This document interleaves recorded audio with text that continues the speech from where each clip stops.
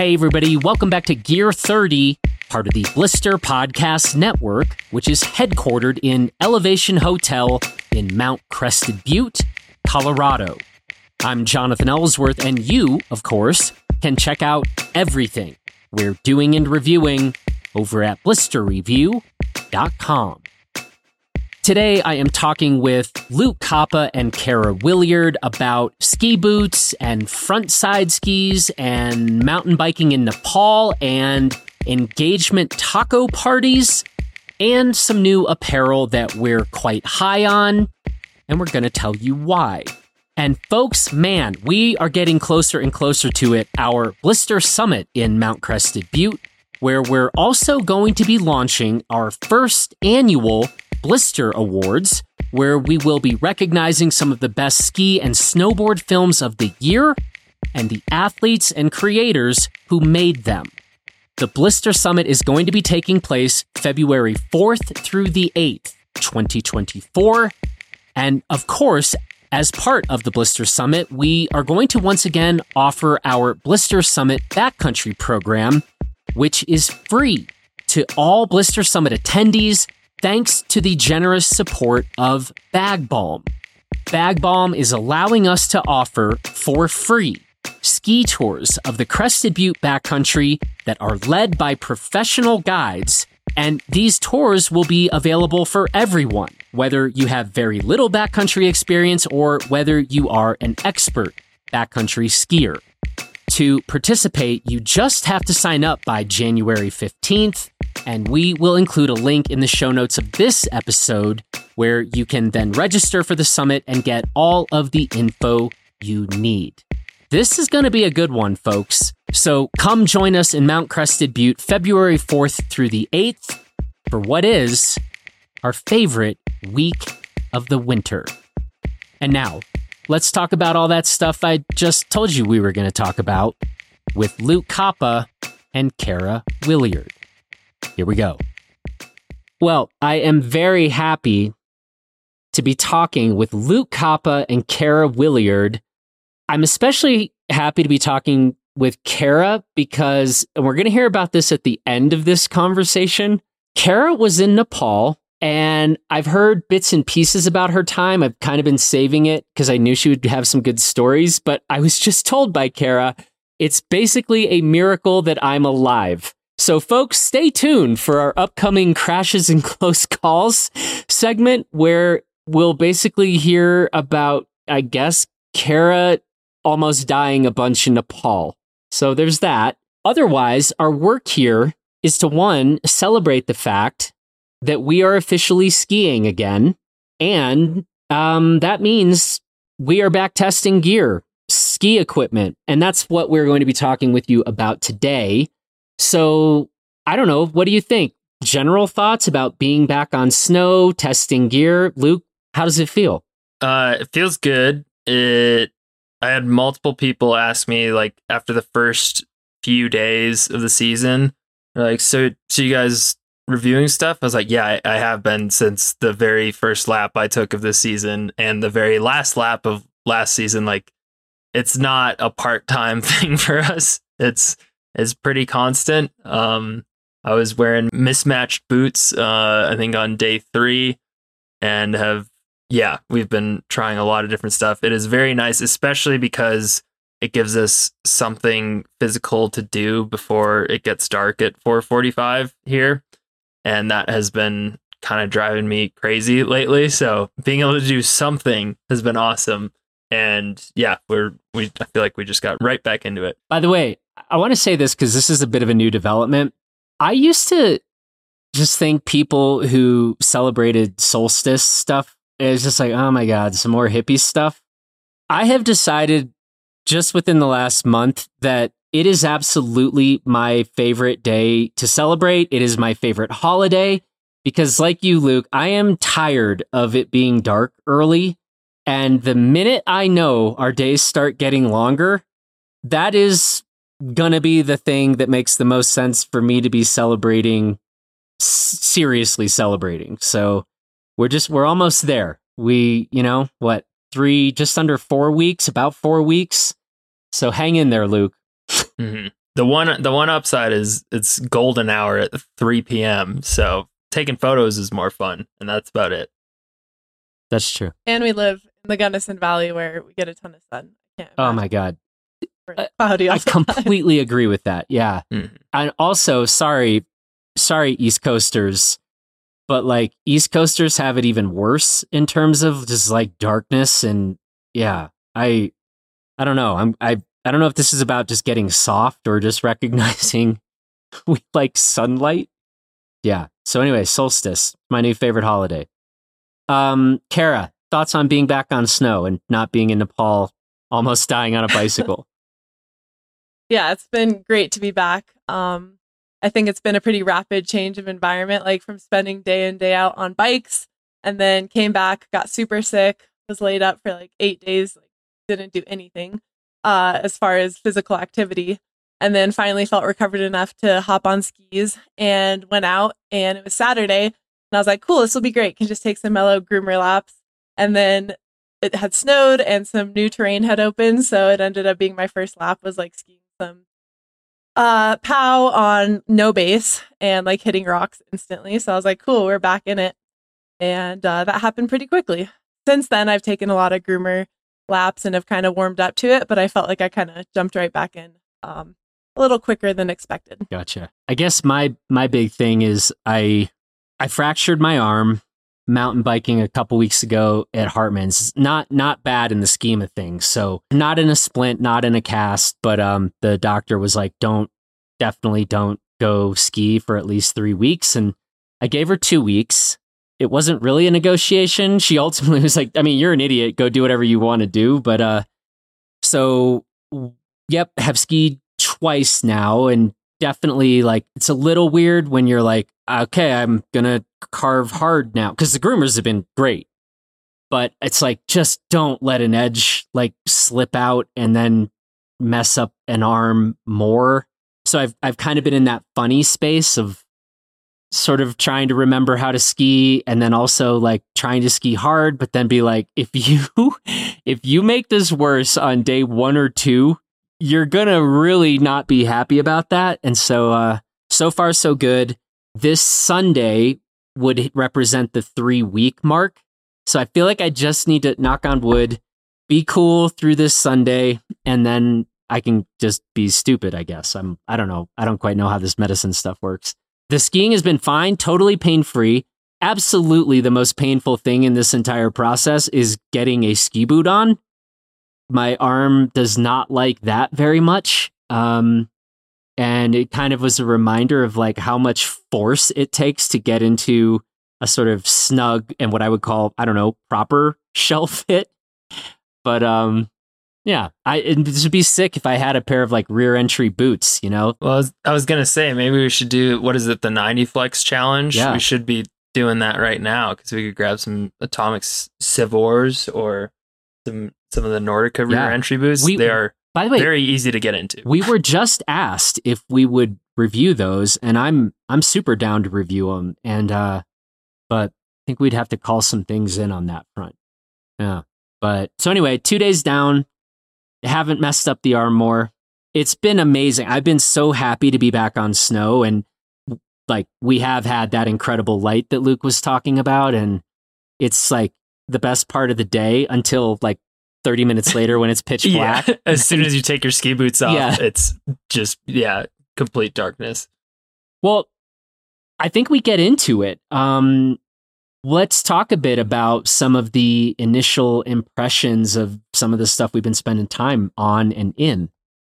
Yeah, I think I'm going to jump into boots here just because boots are the foundation, and it's what I've been dedicating the most thought and energy towards. And sort of to preface this, I'm just going to say that this season I'm determined to actually go through like some stance alignment in a pair of boots, because that's something I used to do with every pair of boots I skied, and I haven't done it mostly for the purpose of reviewing and just being able to switch boots easily. But I also have realized like where it's kind of limiting me and how I want to be skiing.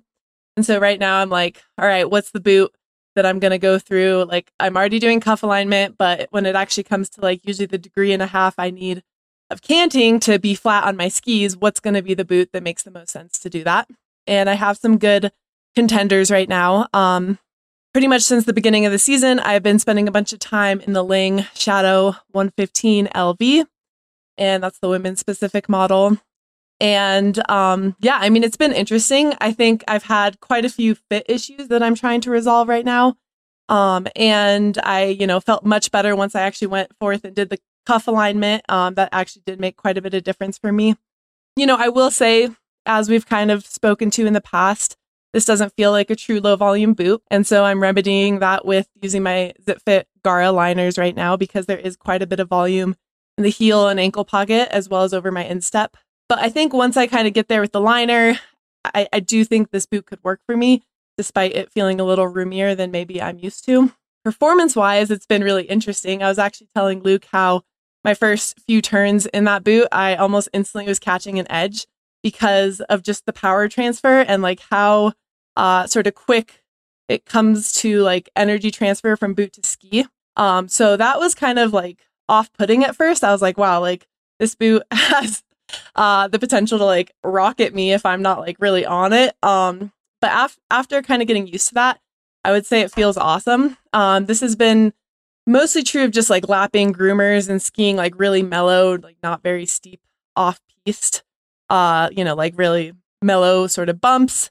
We don't have a ton of terrain right now, but for warming up on groomers early in the season, I've been really impressed with like how that actually translates. Yeah, I mean, I have some other boots to kind of compare with. The Technica Mach 1 115 LV I have ready to go, which I know is going to be a lot more of a low volume fit.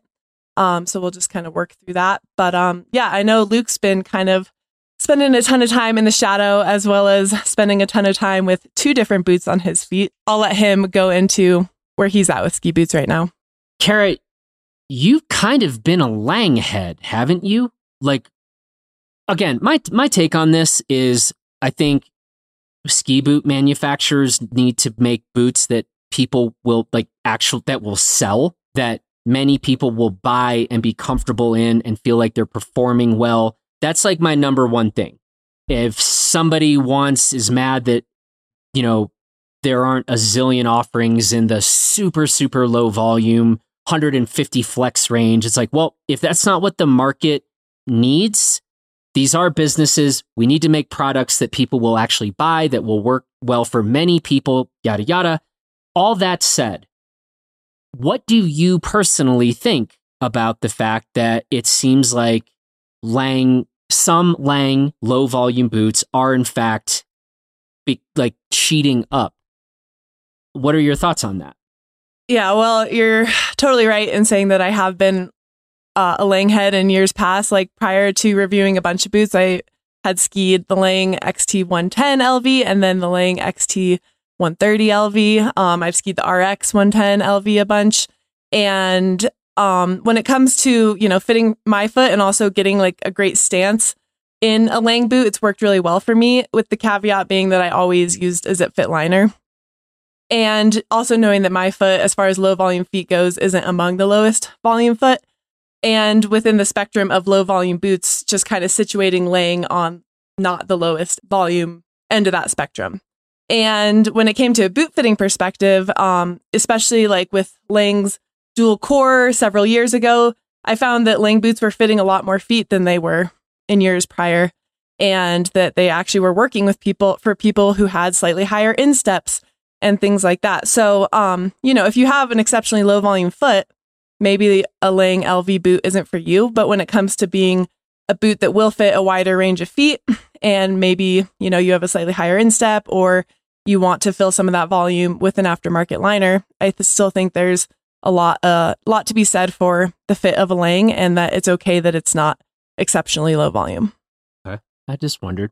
I didn't know if you were going to be super upset, start crying, start throwing things, threatening people. No, Okay. and I will say, like, I've always liked the suspension of Lang boots. Like, I feel like that's worked well for me. And now with this huge switch up to the Shadow, I was just pretty curious to see what those differences are. And like I said, within a first few turns, I was like, wow, there's something going on here. And I'm still figuring that out. Well, yeah, I think in terms of what we just talked about in terms of fit, like I'm someone who has never skied a sub 100 millimeter last boot for more than like 10 days comfortably. I'm a medium volume person typically, and I have been relatively comfortably skiing the Shadow 130 LV throughout the season and part of last season. I have only skied it this season with my ZipFit liners, which make a huge difference, especially in terms of taking up volume around the instep. I have a fairly low instep, so langs feel pretty roomy in that regard. But yeah, it's been kind of weird because I was expecting my midfoot to be screaming, because that's usually what happens in lower volume or even some medium volume boots. But that hasn't yet been the case. The fit is far from perfect. I skied the other day. Me and Kara were out, and I've been A/B testing a lot of boots. I've been doing the Shadow LV 130. I've been doing the Fisher RC4 Pro LV, and then got back in my one functional Technica Mach 1 MV, which has been my go-to boot for the past few seasons, but I'm on my second pair of shells that have broken, so I'm trying to find a replacement. So it's been interesting. The Shadow LV is, I would say, lower volume overall than the Technica Mach 1 MV, which is what you'd expect. Yeah. But I think it's a smaller difference than people who have tried a lot of boots might expect. But more importantly, rather than just how these things fit my weird feet, like the Shadow it's an impressive boot in terms of power transfer, and it's hard to describe. Like, my first flash review of it is kind of rambly, and because I hadn't really felt something like that in a ski boot.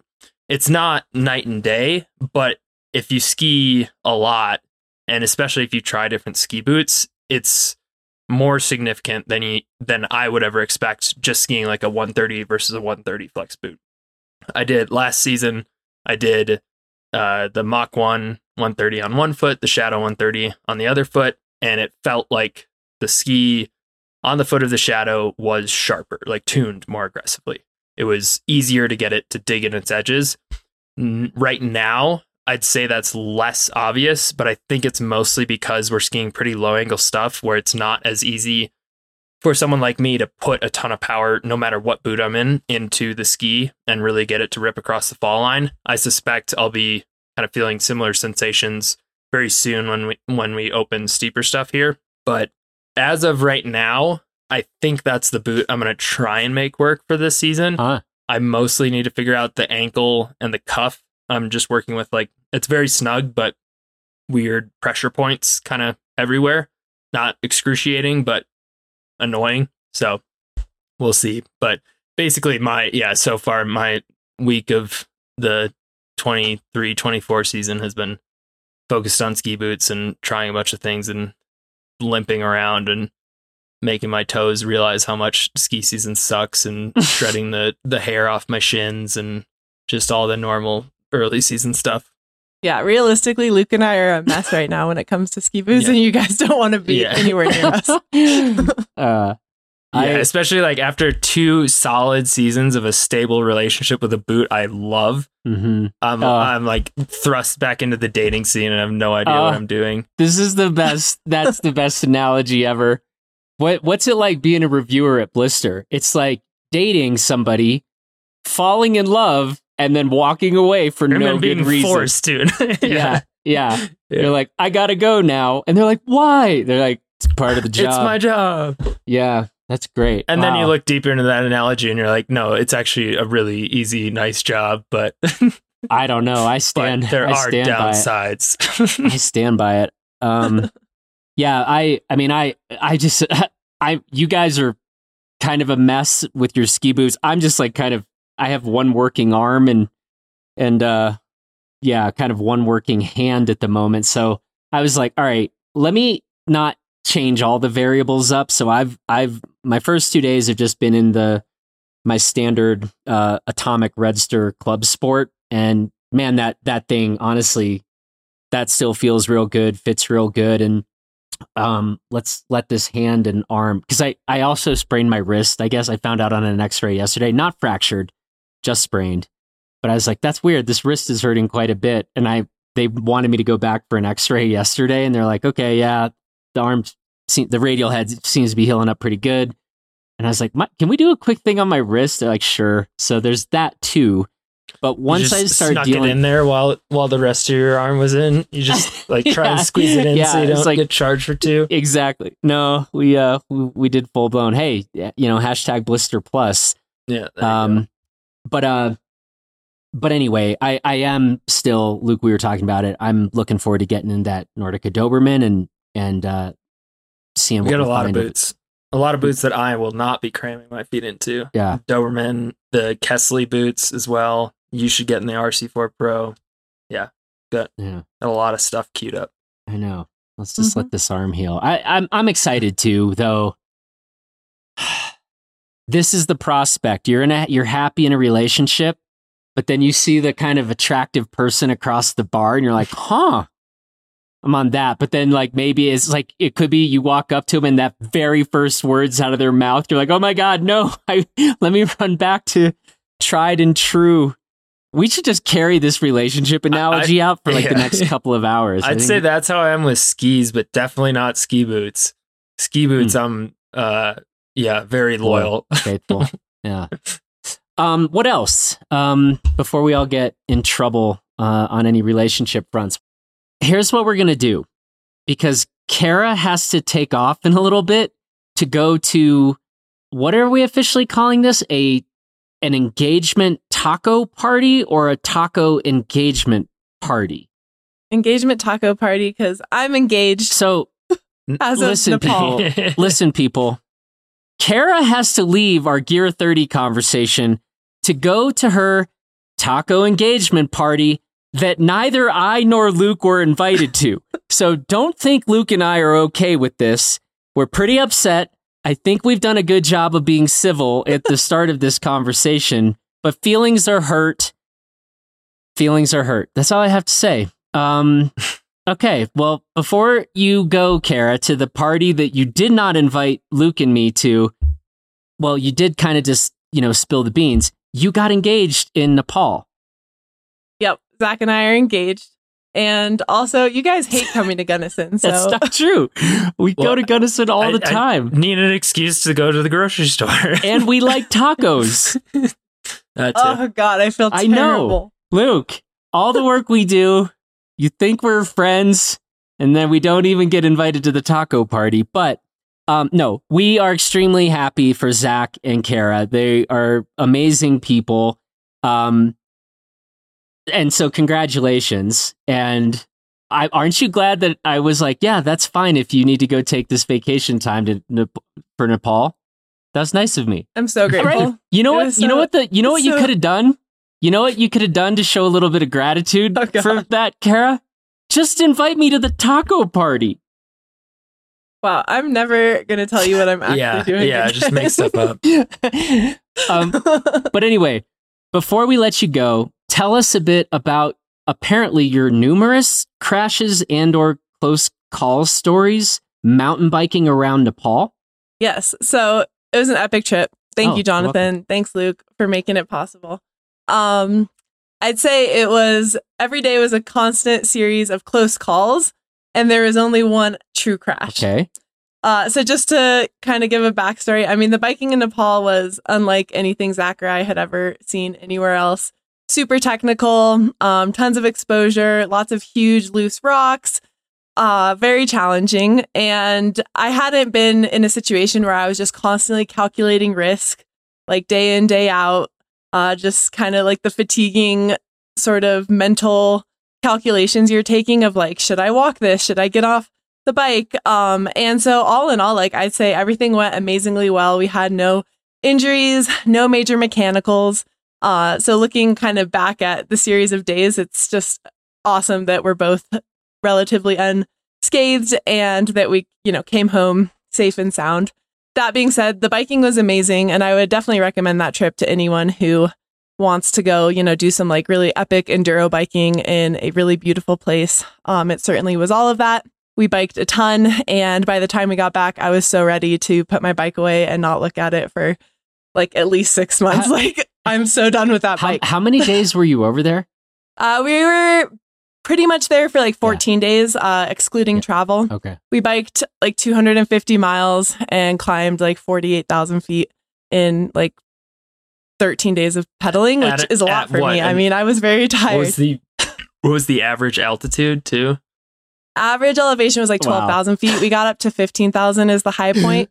Wait, did you? So yeah, it was an adventure. Did you take any full down days? 1 day in the middle. We were transferring locations. So we took like 1 day off of the bike. Okay. Yeah, and it it was fun. And in a really like type 2 sort of way. Fest.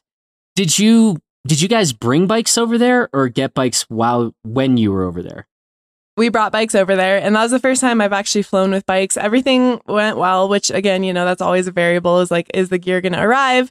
Is it going to be in okay condition? I brought my transition smuggler, and Zach brought his specialized stump jumper, and they worked great. And, they definitely have some wear and tear, but all things considered, like maybe a new scratch, and that's about it. So that's pretty excellent. Okay, well, as we encourage people to consider their insurance situations, first of all, if you had gotten hurt in Nepal with Blister Plus, you would have had $25,000 worth of injury insurance, per incident.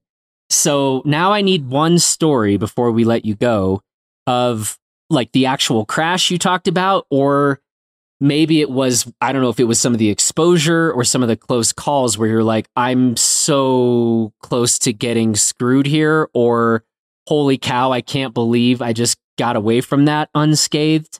What do you got? Yeah, I have a good one. So it's actually the morning we got engaged coming down from that descent. So we had spent like 2 days approaching the peak that Zach proposed to me on. We got up there at sunrise. It was beautiful. And then that day we had like a 6,000 foot descent, which still included 3,000 feet of climbing. So it was not like just a descending day. It was like up, down. And it was like hour like 6 of, descending these gnarly trails. And I was tired. And of course we get to the double track road and I'm like, okay, we just made it through like the really gnarly stuff. So that, thank God. And we're just like shredding down this road, going pretty fast. And I just, there was a bunch of mud and Jeep ruts in front of me. And I just like chose the wrong line. And my front tire sunk like over a foot into mud. And I was going so fast and it just stopped all my speed. I went over my bars and the bike came and landed on top of me. And I was just like covered from head to toe in mud. Like, just remember, like, I just got engaged. Like, this is the day I got engaged. And I just am like drenched in mud, like head to toe, helmet, face, everything's covered. And I like knew right away that I was okay, but it was like a pretty like bad fall, like just the, going from whatever speed to zero in that short of time and going over the bars. I haven't been over the bars on my bike in so long. And I mean, the best part of all of this is there's this like really sweet Nepali family working on their farm on the hillside, and they're just watching this whole thing go down. And they just like, were like, they had no idea what to think. They're like, what is this crazy woman doing? Like, they didn't know like how to communicate, ask if I was okay. And they just probably thought like, wow, these people are crazy. But yeah, I got up, I was fine. I like tried to wash off and then just got back on the bike and proceeded to descend for like another 2 hours. Wow. Does Zach get any get any pictures of you like just laying sprawled out in the mud? No, Zach was ahead of me, of course. So you just were there wallowing for like an hour or so?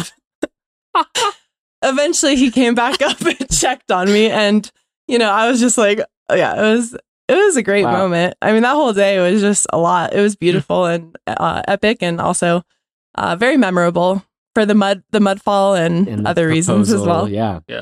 Wow. Amazing. Yeah. Well, thanks for sharing, and glad, I guess, if you're going to go over the bars, I guess because Kara, I went over the handlebars just over 2 weeks ago, and it was not into soft mud. And so technically speaking, in the exact moment, probably not feeling that great to be covered in mud when you have 2 more hours of riding and you're at 30,000 feet or whatever you were, but scheme of things, I guess soft, here's to soft landings if you got to go over the bars. Yeah. Yeah, absolutely. Well, that was the true crash of the entire trip. But yes, there was a lot of close calls, and just, again, very, very stoked that we're here and skiing and everything went really well. Yeah. We'll let you get going. I have a deal for you. If you bring me because you're a really good cook. If you bring me like 1 or 2 leftover tacos, I don't really know if tacos, is leftover tacos a thing? Yeah, that's like all I eat. Okay. 1 or 2 leftover tacos, all will be forgiven. How's that? Okay. I have an even better proposal. Let's do a blister team dinner at our house really soon, because now Kristen lives here too. It'd be so fun. Well, I'm just hungry right now and like the idea. I don't know when this alleged dinner is. Like fast food takeout scenario. Yeah, exactly. Yep. So we maybe we do both things. I'm down for a blister team dinner, but I just could use a good taco in my life sooner than later. All right, okay. I hear you. Okay. And I'll try and remedy this as best I can. Again, we're really happy for you and Zach, and thank you. I'm actually super happy that you came back. I mean, the sickness, but you're good to go. We can't have too many of our ski reviewers, all beaten up from mountain bike season. So, happy to have you back, and I look forward to the leftover tacos. Okay. All Thanks, right. guys. Good to be back. See you, Kara. See ya. All right. Bye. All right, Luke. It's just me and you. By the way, I'm slightly offended that you were talking about how you were skiing with Kara the other day and didn't mention that you were skiing with me the other day. I feel like you were you were ashamed to be out there. Specifically, it was context related. Kara and I were both skiing in shadow boots the day that I skied with her, and you didn't. So, well, when I skied with you, you were wearing one shadow boot. Yeah, and you were wearing 0. Yeah. All right. Well, that was our little not regularly scheduled programming, but I think this is where we can go ahead and talk about a couple of the front side skis we've been on. Do you want to kick that part of this conversation off? Sure. One of the skis overall that I've been probably skiing the most in the past week since opening day has been 2 different lengths of the Rossignol Forza 70D VTI, which is there's one other Forza above it. It's the same ski. It just has a racing plate on it. But essentially it's the top of the line version of the new Forza line, which is supposed to be their kind of more accessible, piste oriented carving skis relative to like their hero lineup and then their experience lineup, which is technically more all mountain oriented. Anyway, the skis are pretty recognizable. They look like, well, the tip is kind of like a spatula or a fan. The effective edge the effective edge basically goes to the entire end of the ski.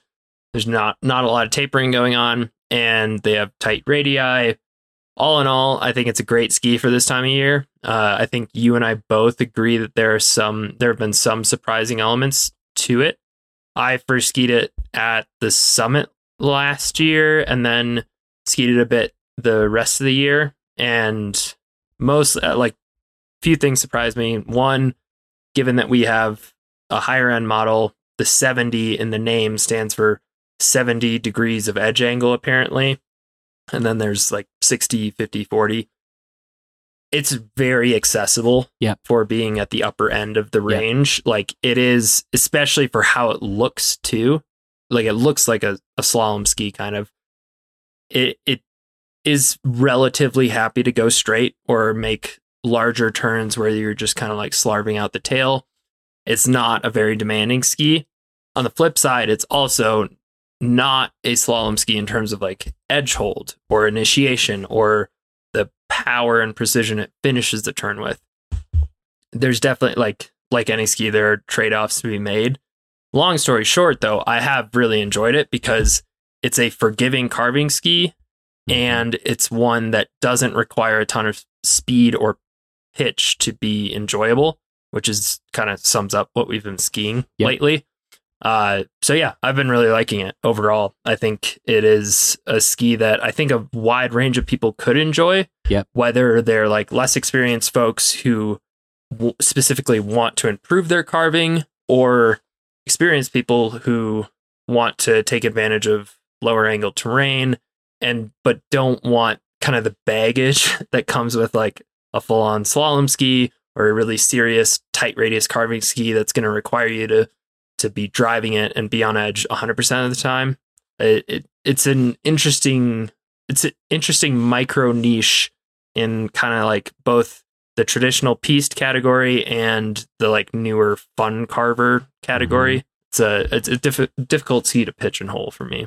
Yeah, and I agree with all of that. And man, you look at specifically at that tip shape on the ski, and it looks aggressive, and it does just aesthetically look like the type of your ski where you're like, man, if I'm driving hard and really laid over, is this going to be a ski that like won't let me release out of a hard carve, or, you know, could just start making you like, won't let you out of the carve. And in fact, you find yourself kind of carving back uphill or something. And I think both of us were like, no, that intimidating looking tip shape, it doesn't feel that at all.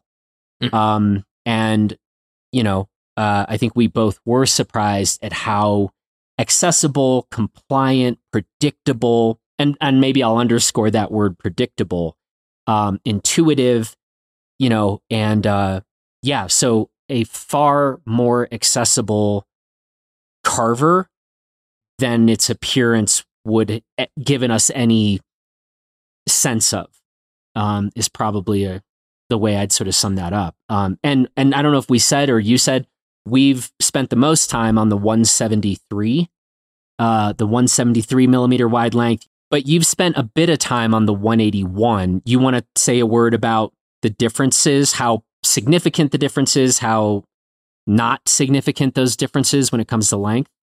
I would say I wasn't super surprised. Like the 181 and 173 very much felt like just different lengths of the same ski. There wasn't some disproportionate difference between the two.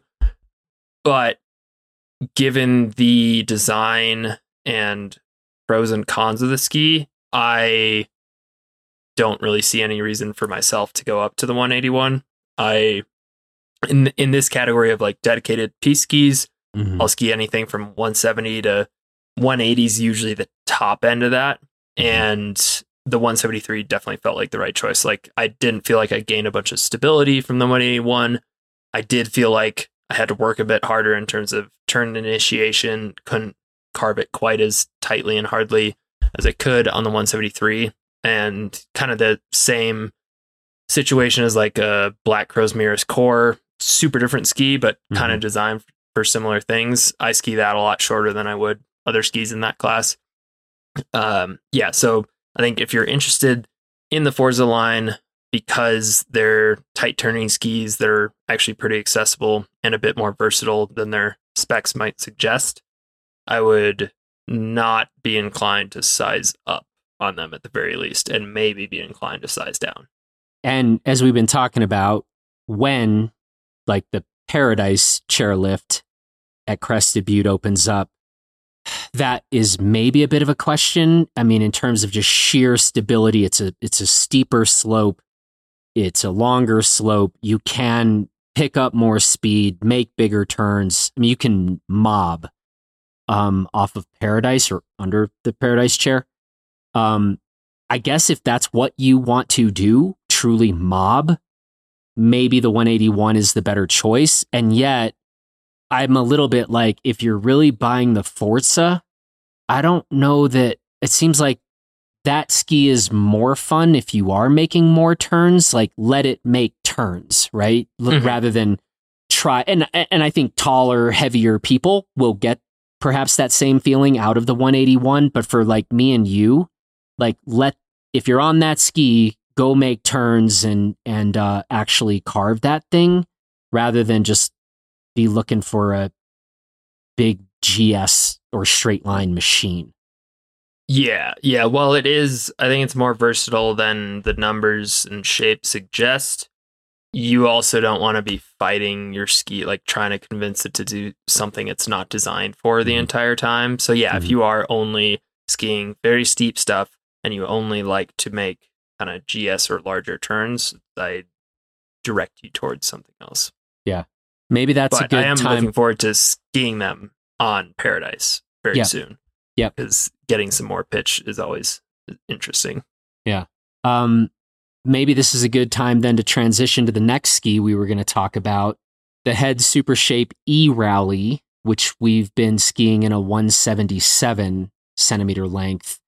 And we should say, both the Rossignol Forza 70, that's a 78 millimeter wide ski, as is the Head Super Shape E-Rally. So we got two 78 millimeter wide skis. I'm curious to hear this. We've talked a tiny little bit about the two skis, but I want you to go first. Give me your take. You can either go directly into the comparison or just talk about the E-Rally on its own terms. Yeah, so for clarification, I have not skied the E-Rally this season. So Jonathan has a fresher take on it. But I was skiing it this time of year last year, and I would say the Super Shape E-Rally and the Super Shapes in general that we've tried are more generalist, kind of versatile carvers, and at the same time not as accessible, especially on the stuff we've been skiing lately. I think the E-Rally takes a bit more force, commitment, and aggression from the skier to bend it and get it on edge versus the Forza. I think part of that might be kind of hidden by the Forza's more subdued turn initiation, given its shape, because you're not getting that direct feedback from that super wide shovel. The shovel feels more vague than you'd expect it to feel. But yeah, if I were to, I suspect once Paradise is open, especially once a black run like International is open, I would prefer a Super Shape E-Rally, or likely once the black runs are open, E-Titan, which is a bit wider and longer side cut radius on those runs. Whereas right now, I think I'd much prefer the Forza because it just feels easier to me in terms of turn initiation and bending it into tighter turns. And that's basically all I want to do right now, is because I'm just trying to do as much as I can with the speed I can generate right now. And right now that just means making tight turns and getting laid over. So that's my initial thought. Yeah. And you were a little surprised when I said I didn't notice a big difference between the two skis. I felt like for the lower angle groomers that we are currently skiing, I think I'm almost willing to say equally happy the 177 E-Rally or the 173 Forza 70. And I think it will probably take some new runs, more terrain openings, steeper pitches, bigger speeds for me to start seeing a bigger separation or to start having a clear preference along those things. But you then get into the question of well, who is it that would actually really be in the market for these skis, and what are they looking to do with them, right? And I don't know. So far on the terrain we have, I like both skis a lot for what we're doing.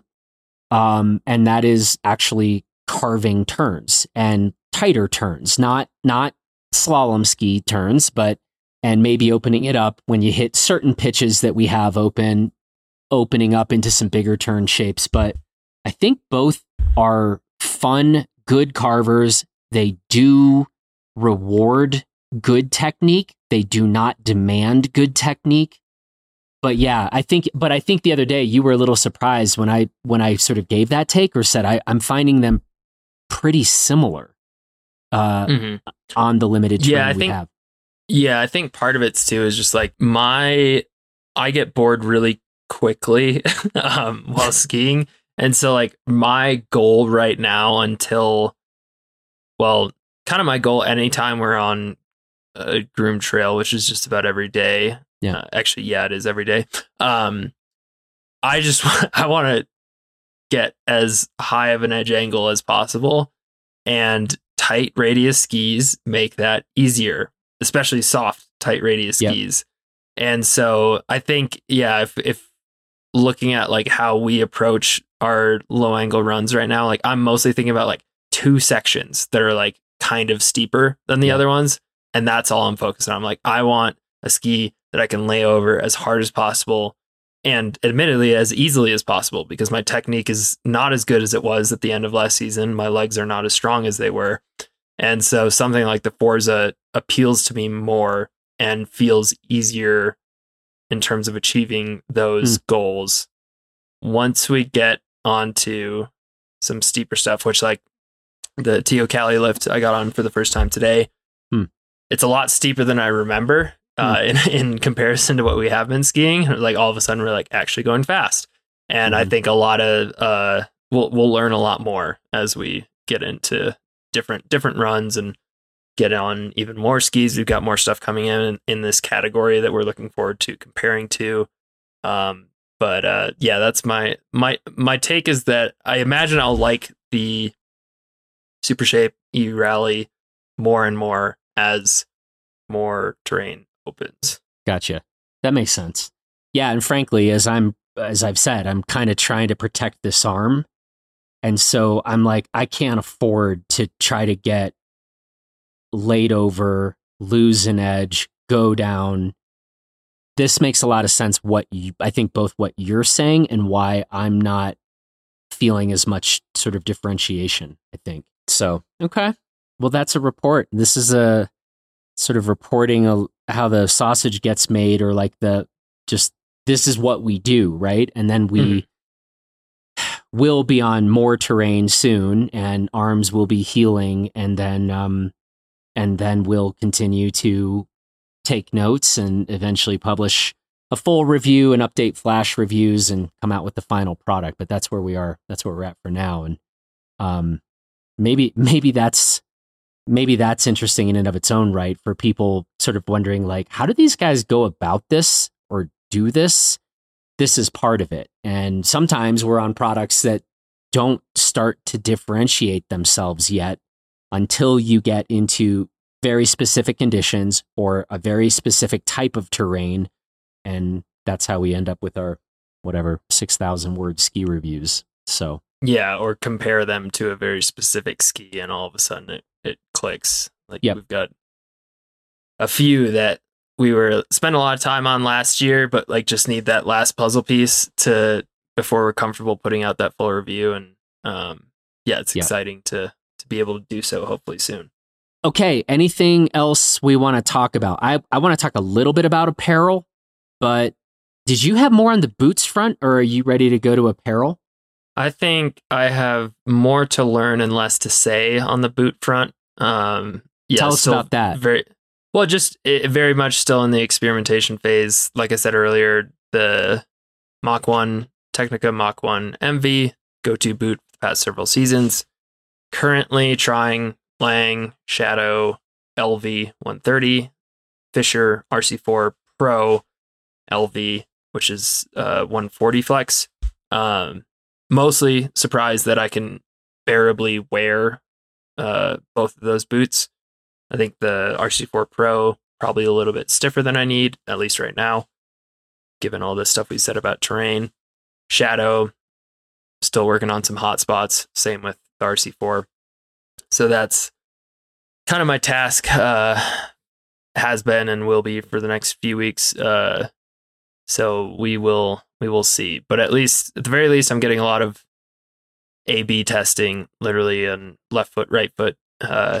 Been swapping booster straps between boots just about every day, which is getting pretty old.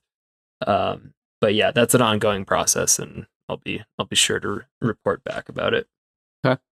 I just want to talk a little bit about, I started the season we have quite a bit of new apparel in that we're going to be testing this season. But I started my first 2 days actually in a Nerona kit, jacket and pants, both in the Tamok series. And mostly what I want to say is I'm quite impressed. I think an interesting thing in general about Nerona is fit.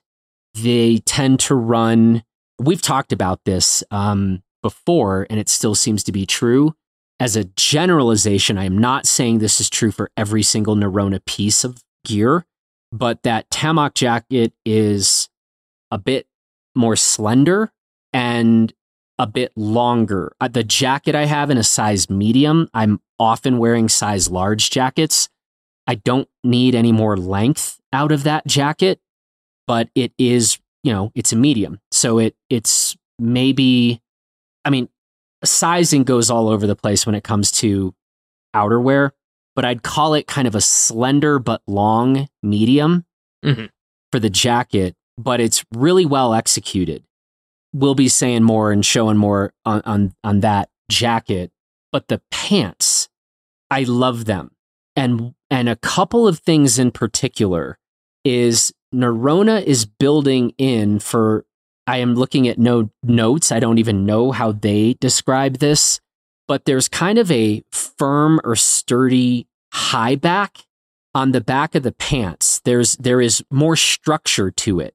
And by the way, the pants are size large. I just tend to like baggier pants. I can't stand it when my ski pants feel at all restrictive, but that often means that the waist is too big for me to get the kind of room I want through the legs. And this more structured higher back that is on the Tamok pants, and Nerona runs this on it's not the only pants they have where they do this. I would be stoked if all ski pants were built this way. It's just a cool feature, and like on other pants I have that are size large, I feel like I'm constantly kind of trying to pull them up. And here's the other thing I love about those. The cinch system on those pants is my favorite I've ever seen. They're really kind of overbuilt and burly. And once you set them, they are not slipping. It is not moving. And I think it is probably my favorite sort of cinch or, adjustable waist system that I've ever seen on a pant. So those are just a couple of my thoughts, and maybe we'll leave it at that for now. But thoughts on any of that, Luke? Well, yeah, I think maybe we've got a new exceptionally niche apparel award. It's Best Closures Award. And because not only do I agree, like I use the Nerona Lofoten Gore-Tex Pro Plus pants for a whole season. They have a similar waistband design where it's given a bit of structure. That one had like a bit of mesh on the inside, keeps the pants up higher. They don't sag down as much, but you also don't really notice it. I think I really like that. They also do a really good job of their jackets' wrist cuffs. Anything with Velcro, I think we'll probably touch on this in a bit. I think they patented this a while ago, or were just the first to come up with it. But they often have 2 strips of Velcro, so you have like a quick setting to go like super loose to get it over giant gloves or just get the jacket off. But then they have a long strip where you can tighten it up super snug over whatever's on your wrist. And they also tend to extend the material of the jacket over the, back of your hand. And that just lends to way better coverage than like a symmetrical wrist cuff. As I said, we're getting very niche here. But I do think they do a very good job with that. And the reason I kind of thought of especially the wrist cuff recently is because one of the jackets I've been wearing is also from Nerona, but I think it was made in like the late 90s, maybe early 2000s. I picked it up used over the summer just because I wanted something not new to wear during the season. It's like the anti-blister jacket. And the one thing it has in common with modern Nerona stuff is that dual Velcro layout on the wrist cuffs, and they work great. The rest of the jacket definitely shows its age, but it's an old Gore-Tex piece and it's still waterproof. But yeah, it's been fun comparing that to things that were, I imagine, designed about two decades after it was. Yeah, and I mean, maybe part of why we're so enthusiastic about this is I actually think there's a lot of good apparel out there, and I can, we've got some fly-low stuff in that I'm really excited to check out. Arc'teryx kits, I would be stoked to be out in. Patagonia, Strafe, etc. There's a lot of companies, I think, doing good stuff, but to come across and where I say something like, this is my favorite cinch system I've ever seen, or I absolutely love that I'm not like having to hike up my size large ski pants.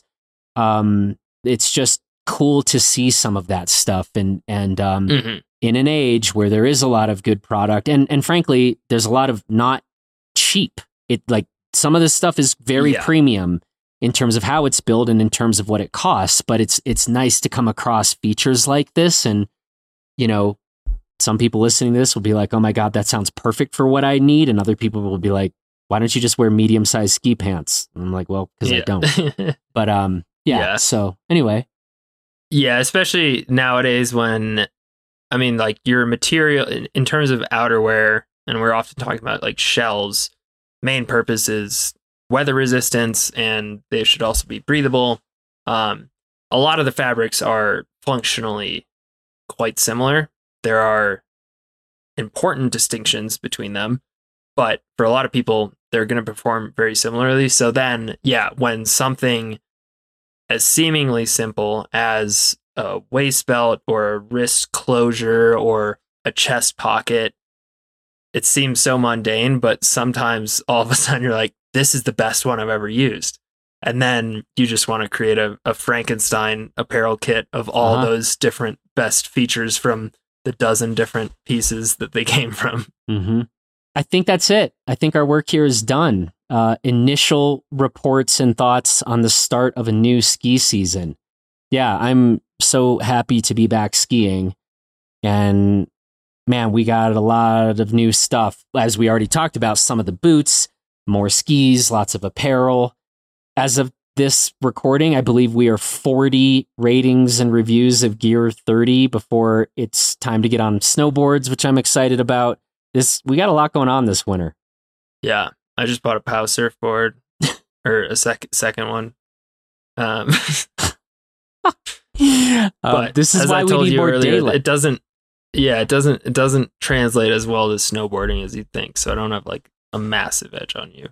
Yeah, I got mad at Luke the other day in HQ because I was like, dude, what are you doing with this POW surfer? You're going to be like way better at snowboarding than me before I'm making my first turns. And so he's claiming that POW surfing is really, truly different enough from snowboarding.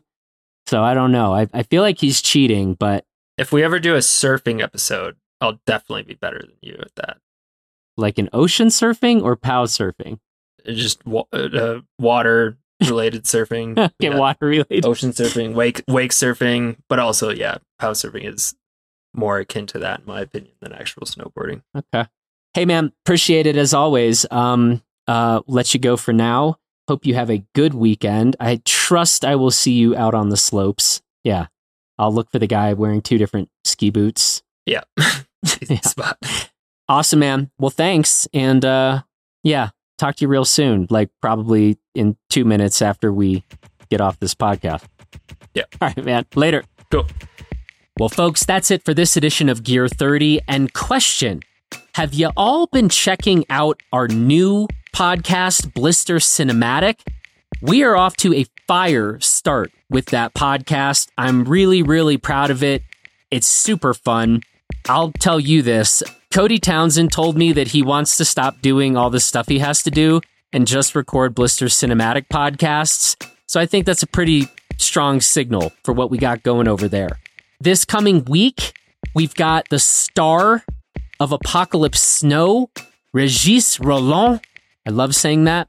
It lets me practice my French, even though my French isn't that good. Régis is coming on. It's an incredible conversation. That is going to drop this coming Tuesday. So if you haven't somehow already gone and watched or rewatched Apocalypse Snow, go watch that 26-minute film. Listen to episode number 3 of Blister Cinematic that I did with Mountain Gazette editor and owner Mike Rogie and the strikingly handsome Justin Bob. Listen to that episode, and then this Tuesday, you get to hear the man himself talk about what the hell was going on back in the early 80s when they filmed this movie, Apocalypse Snow. All right, other than that, I just want to say thanks to the strikingly handsome Justin Bob for producing this episode. Have a great weekend, folks, and we will catch you this coming Monday over on our Blister podcast, where Cody Townsend and I will be reviewing the news. Catch you over there.